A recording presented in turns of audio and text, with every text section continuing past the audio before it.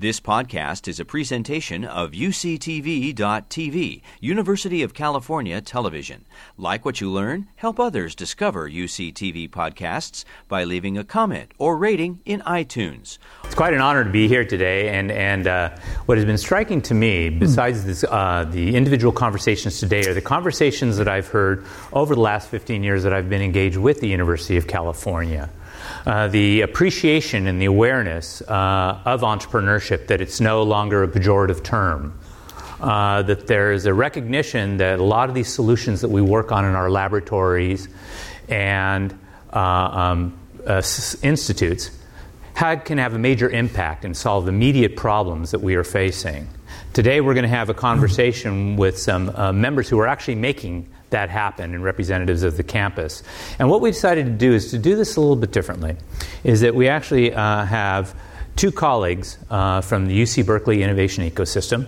They're going to talk about how they engage and interact with one another, and then two from UCSD. Because we want to give you a sense of the interplay that, first of all, innovation is a team sport. And that it requires multiple actors. It's a very nonlinear process. And whereas before we thought it was okay to take an invention and just push it out to the market, today we need to engage partners in industry much earlier on in the process, because we need the feedback and we need to do this agile development, because very often we don't know what we're going to get when we start this journey. And so the processes that we've put into place to help make that happen, but also the human capital element of what we still need to do. But what I'd like to start off by asking, and I'll address this to Paul and to Bernard, because you've both been with the University of California for a fair amount of time. And so over the last couple of decades, how have you seen kind of the university evolve in terms of its support of entrepreneurs and this concept that startups aren't a bad word? I'll go first. Shall I go first? Please. So I've been a Berkeley professor for 25 years now. And really in the last 15 years, I would say, we've seen the big change.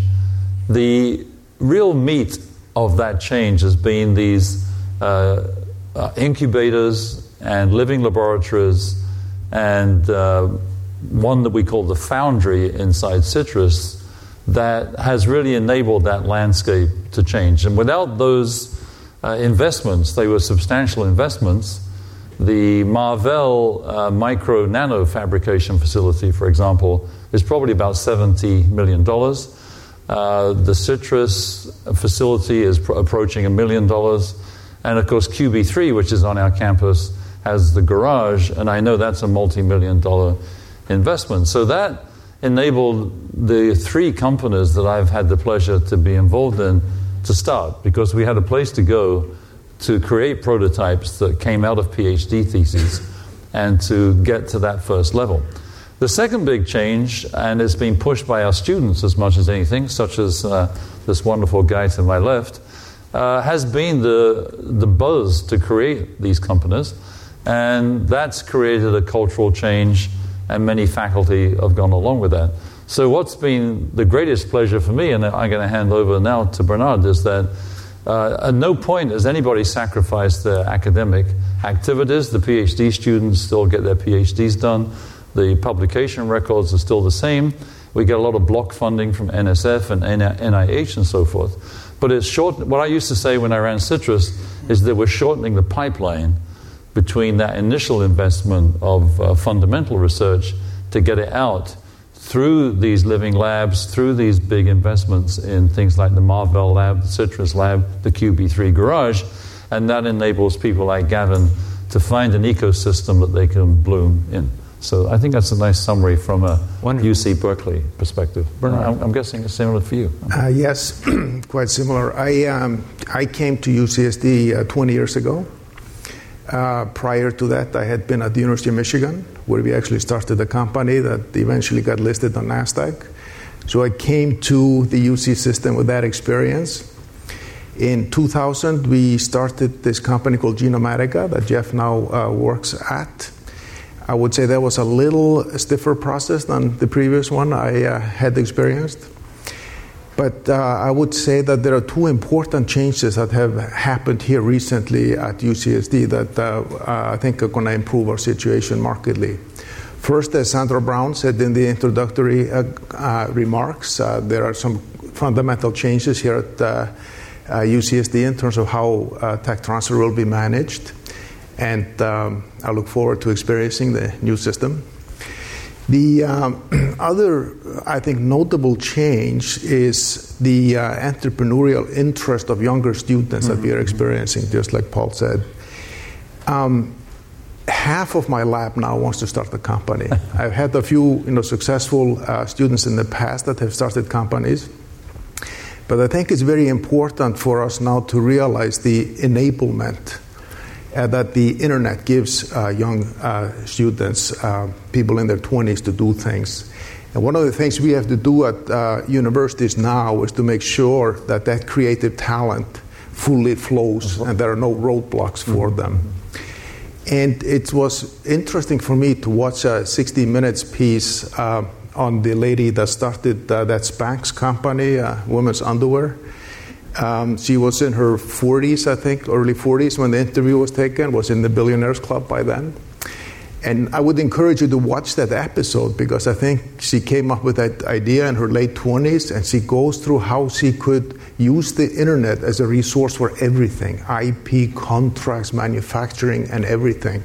So I think we have to realize that there is a new driver with us now that may not have been here 15, 20 years ago. Nice. So I'm interested from Gavin's perspective, because here you have a young man who has been bitten by the entrepreneurial bug. What was it exactly that kind of sparked your interest in doing that and created that urgency? I think the story of ecosystems is really resonating for me because I had no intention to start a company. I was a PhD student who realized that my research could cut some carbon footprints. I thought that was pretty cool. I showed up to a hackathon thinking that we were going to have a little fun and we would cut our own carbon footprints on a washing machine or something. And it was really all the students around me, particularly the undergrads. It's often the undergrads that actually have the energy to make something happen. And before long, the PhD students like me, who are sitting around used to 5-year time frames to begin to think about a prospect, 8 hours later, these undergrads came back and said, well, our app works. We can cut the carbon footprint of pretty much anything that uses electricity. And we realized we had just started a company with no plan to. And I think the ecosystem at Berkeley has really pulled us along. And we see many other grad students now, PhD students, who aren't a part of that. But every year there's fewer of them. Every year it's more likely that groups like the Foundry are well advertised. And you actually see MBA students now reaching out to PhD students saying, hey, do you have any inventions I could use? I would love to start a company. And I think that's just completely rewriting the rules on what you think of in research, in particular towards making it more practical, even if you never actually launch a company at all. I want you to tell the audience a little bit about your company that you're starting. So what WattTime does is we change the timing of anything that uses electricity. So if you have an electric vehicle, we often hear they run on coal plants. That's not true if you're able to charge at specific moments when there's excess clean energy on the grid. So essentially, we turn anything that uses electricity into a form of energy storage. And what's really interesting about this technology is it's so broadly applicable. A university is a fantastic place to try it out. So when we realized what market are we in, we're in everything, it was a really good place to be, to start realizing, wow, we can try this in the nano lab, we can try this with the electric golf carts down the road, and thermostats, a little of everything. Interesting. Now, Jeff, you come from kind of an external perspective, so from industry, kind of working and collaborating with the university. Tell us a little bit about kind of how that started and how you've seen that kind of evolve over the years. Sure, happy to do that. I've spent my career in industry, but I would describe myself as a serial entrepreneur within industry.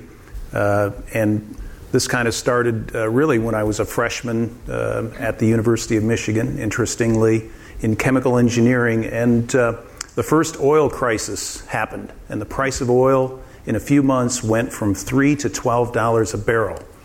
And there were car lines around the block to get gasoline for the astronomical price of 30 cents a gallon. And in addition to that, I was raised in an outdoors family, and during a period of time when pollution of the Great Lakes was really a big issue. So combining those things, I thought there has to be a better way to make chemicals, fuels, and materials than from fossil feedstocks. And that's what I've been doing ever since. connecting with Bernard, I met Bernard when we were both graduate students sometime in the last century, and we connected later on, still in the last century. Bernard was a professor at Michigan, and he was modeling red blood cells. I was leading a project at a big company to develop a fermentation process to make the amino acid tryptophan, which is used as an animal feed nutrient. I had a big problem in that the metabolism that's involved in making tryptophan and making it efficiently is really complicated. So I remembered Bernard, and I called him up one day and said, red blood cells, isn't that boring? Wouldn't you rather do something a lot more exciting? And so with that encouragement, and I think $50,000, if I remember right, he put a student on the project. And I'll let Bernard finish the story. It solved my problem, but it went on to be something much more than that. And before I turn it over to Bernard, one point is for entrepreneurs, in this case, the problem found Bernard, but look for a problem to solve, an important problem to solve. Yeah, so I remember that phone call very well when Jeff called me up and persuaded me to look past the red blood cells and at E. coli metabolism. It was, like Jeff said, a problem that came from a company, a practical problem that needed to be solved. And we had to deal with it in a different way than had been done before. Ended up developing a new mathematical procedure to solve it. And this was probably in the early 90s. And that turned out to be the initiation of an enormously successful academic undertaking since then, which has been called constraints-based approach to modeling cellular functions. And today in the genome scale era is giving us the abilities to look at how to design cells on a genome scale. And now with the new genome editing tools, the future of this field looks very bright. But that whole adventure started with the phone call from Jeff. And you guys have been friends for many years, but you two haven't known each other quite that long. What was the catalyst for you guys coming together? It was the Foundry. Do you want to describe that a bit? Or? Well, yeah, a combination of something called the Foundry and one of our new energy challenges in the Berkeley Energy and Climate Institute. We offer a very modest prize of $10,000 for a company to apply for the prize. But the key thing that we've heard many times now is that in itself won't usually do much, right? You have to build a community of other successful entrepreneurs that we reach out to in San Francisco, in the East Bay, and in Palo Alto. And that's the buzz, I think, that our students really appreciate. Because after all, the faculty, they have their day jobs and they're teaching and doing research. It's very important to have those outside eyes to nurture people like Gavin, but to also give them lots of feedback, to introduce them to people. And I can hear from your conversations that's been a really magical part of your interaction. And that's what we've created in the building that we all live in, where there's that very open environment. There's not really an office environment. It's a very cube-like environment where people can come and work together 24/7. We've created these 3D printing and electronics labs downstairs so people can register there and build a piece of hardware that they can show to early-stage venture people. And so it's not just one thing. It's creating this environment where someone like Gavin can blossom and you can exchange ideas, meet other mentors, meet other people from the community, look for venture capital. And I think all of those parts moving together with the support, incidentally, of our intellectual property and research office, IPERA, that's all sort of adding to a community of people that feel empowered by this excitement of doing nice things. So. Nice. Well, this conference is focused on carbon sustainability, neutrality. How did the kinds of companies that we create within the university, how are these fundamentally different than, let's say, just creating a widget and pushing it out into the market? I'm not going to do all the talking. One shot about that is that one of our companies called Persistent Efficiency, which is a fledgling company, created by two students out of my lab. it could not function without these MEMS scale, micro electromechanical system scale devices that were made in the Marvell fabrication lab, which were then taken to scale. So we needed that $60 to $70 million UC investment to be able to create that sensor from which we can start a company. So I think that's an important thing.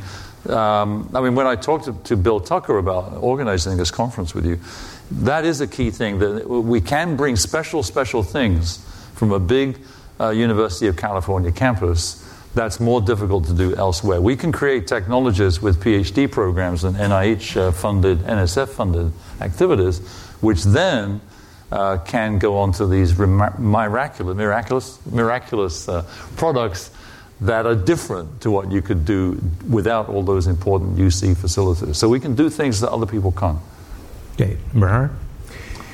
Yeah, so Jeff articulated his dream early on in his career to realize that we have to replace the chemical industry, which is a $3.5 trillion industry, a global industry, highly interconnected, but that one that could realistically be, I think, converted now into a bio-based industry. And as we've heard throughout the day, we are talking about the time scale of decades. This is not the dot-com dynamic that we're going to be looking at here. What we can do in this space at universities is to deploy some of the tools I mentioned earlier to design a cell that can actually make a compound or a biofuel that needs to go into production. But a cell like that has no commercial value because it's not the solution to make a product. You have to actually prototype a little process to do it. So we would really need to have on campuses, ideally, to succeed in this field, a pre-pilot scale facility where we could prototype maybe bench scale or a little bit bigger, the production of the compound, its purification, look at the impurities and so forth. And if we were to get to that stage, we would actually cross the so-called valley of death, in which there are many corpses in this field. But with a prototype process, you can actually make a real project plan for the capital needed. You could do a real NPV calculation, and you can push that off of campus. That's why I was so interested in the earlier discussion here that described the university as living laboratories of populations of 50,000 people. They are on scale. We could actually build, prototypes of things on campus that are very short distance away from commercialization and building companies. So in this space in particular, it would be nice to have a biodigester like Linda Katehi described as being present at the UC Davis, to prototype processes before they actually go on campus, off campus, where they can take on a measurable commercial value. Excellent. So this next question is for both Jeff and Gavin, as people who are kind of engaging. What are, first of all, the resources that you avail yourselves of, the entrepreneurial resources that you might connect with at the university? But also, what do you think is missing? Besides capital, what more can we be doing, or what should we be doing? Yeah, sure. I'm happy to address that. So universities, of course, are sources of knowledge, and I already gave you an example of taking advantage of that in the interaction with Bernard. But big ideas. There are a lot of smart people in the world, and I think there are less really good big ideas than there are smart people.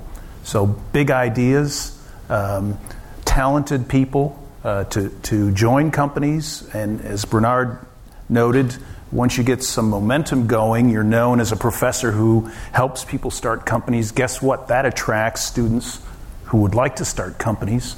And intellectual property. Last but not least, keep investing in research because $4.3 billion goes a long ways.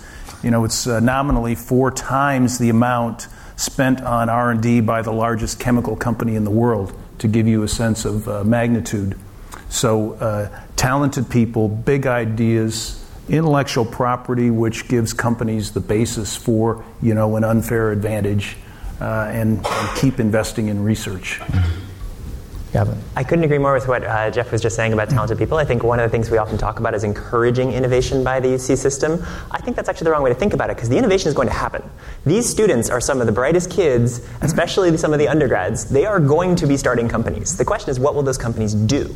And there's a big difference between the latest Angry Birds app and a life-changing experience that will actually make a difference in the environment. Yeah. And I think what the UC system has gotten very good at, but can get even better at, is hitting the pressure points that speaks to these students. And in my experience, some of the very brightest minds in the system, and this is true of Google and Facebook programmers as well, yes, they want to see a high paycheck, but what they really want to see is change. What they really want to know is that they did something that matters. And the UC system has this amazing lever for the Valley of Death, particularly in software, where often you can write the software in literally 20 minutes. One of our apps was a 20-minute project to write it. The hard part isn't writing the product, it's getting it used. And what the Living Labs concept has really meant for us is that we call up a company and say, hey, would you like to try this crazy new product? And they say, well, has it ever been done before? And we could say, yeah, UC Merced was willing to deploy this, and it seemed to work for them. Conversation finished. It's amazing how Fortune 500 companies will respond to knowing that the UC system was a leader there. And what they respond to isn't knowing how much money you invested. What they respond to is knowing that you were happy with the results.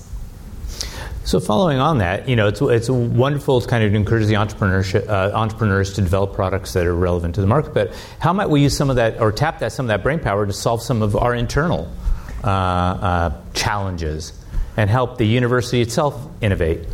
I think the connection really is to think of all of these innovators as looking for problems. I completely agree with that. And not always being very good at finding them. And I think what has been so fascinating is to see some hackathons, for example, where an institution like the UC will say, these are the problems we would like to solve.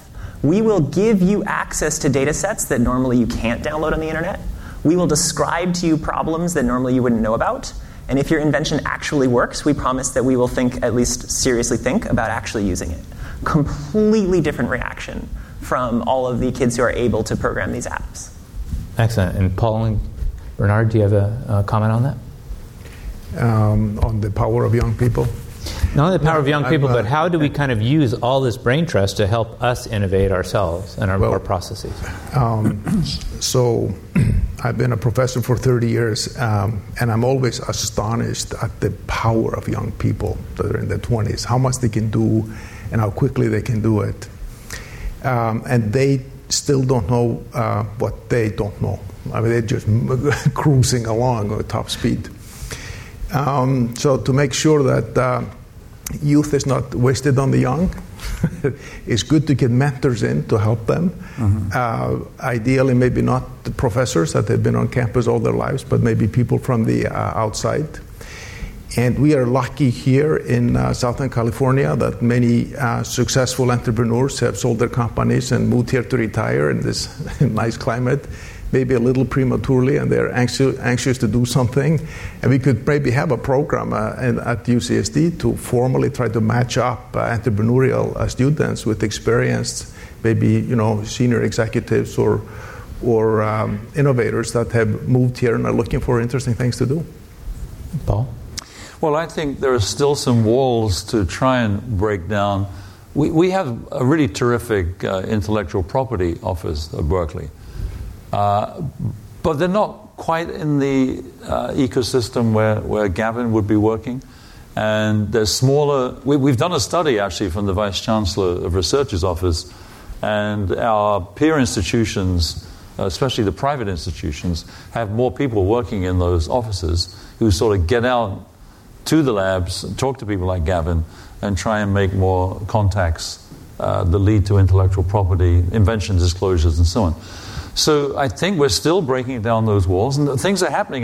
This is not a complaint, but I think we can do more to do that sort of. You said entrepreneurship was a contact sport. Is it you that said that? And I think we need to do more of that from our sort of classical offices that are sometimes in a different building on campus to the places where Gavin and I work, which is this kind of hotbed of daily ideas. So I think a little bit more mixing of the minds, mixing of the blood would be a good thing to do. Excellent. And how do we make sure that we're also capturing all the exaptive opportunities? Those are the opportunities to kind of move sideways. That an example here at UCSD was a technology developed inside of Scripps SIO for measuring the size of nanoparticles in seawaters. Turns out that market isn't particularly big from a business perspective, but measuring the size of nanoparticles in pharmaceuticals is a big business. And so sometimes just rethinking the application and bringing a larger ecosystem into play can create opportunities that we otherwise would never see. Can any of you speak to that? That very much resonates with what you do. Yeah, that's right, yeah. All our software runs on hardware that was designed for a completely different purpose. It's very affordable because someone else did this wonderful capital investment that we don't have to do. And I think many innovators in my space, what we see is an institution can't ask for what it wants. It has to make rules that try to describe what it wants. So we can't say, do something good for the environment. We have to set a list of exactly what we're expecting. And innovation never fits in those boxes. So people say, oh, we made a rule saying you have to save energy because that's how you save carbon. And we come along and say, well, actually, that's not how we save carbon. That's actually a real problem because a large organization has to respond very slowly when your solution isn't what you were expecting. And I've heard many innovators say, if we were able to be more flexible in the way we set targets, if we set targets more closely to the exact goal, it would be easier when these surprises come along to describe that our invention solves the problem you were trying to solve instead of the one that you were expecting a certain answer for. Anyone else want to weigh in? Well, before I came to Genomatica, I worked for another biotech company in the Bay Area called Amyris. And Amyris was founded with the purpose of developing a fermentation-based process to make a chemical called artemisinin, which is in turn used in a therapy to cure malaria. And the founders of Amyris were highly motivated to make a difference, literally to save 1 million or 2 million lives a year. That technology platform turned into something that was also useful in developing a low-carbon diesel fuel. And oh, by the way, the same technology platform has been useful to develop an emollient in high-end cosmetics that replaces a chemical that's currently extracted from the livers of deep water sharks. So once you get momentum and you have that platform, if you have your eyes open, it can lead you into all kinds of good and interesting directions. Excellent. Yeah. Well, unfortunately, we are cutting this panel a little bit short so that we can make bus schedules today. So I'd like to thank all the panelists for their contributions today and encourage us to have conversations either after the panel for those of you who are able to stay. But I want to thank them for their comments. Thank you. Thank you. Thank you. You've been listening to a podcast by University of California Television. For more information about this program or UCTV, visit us online at uctv.tv.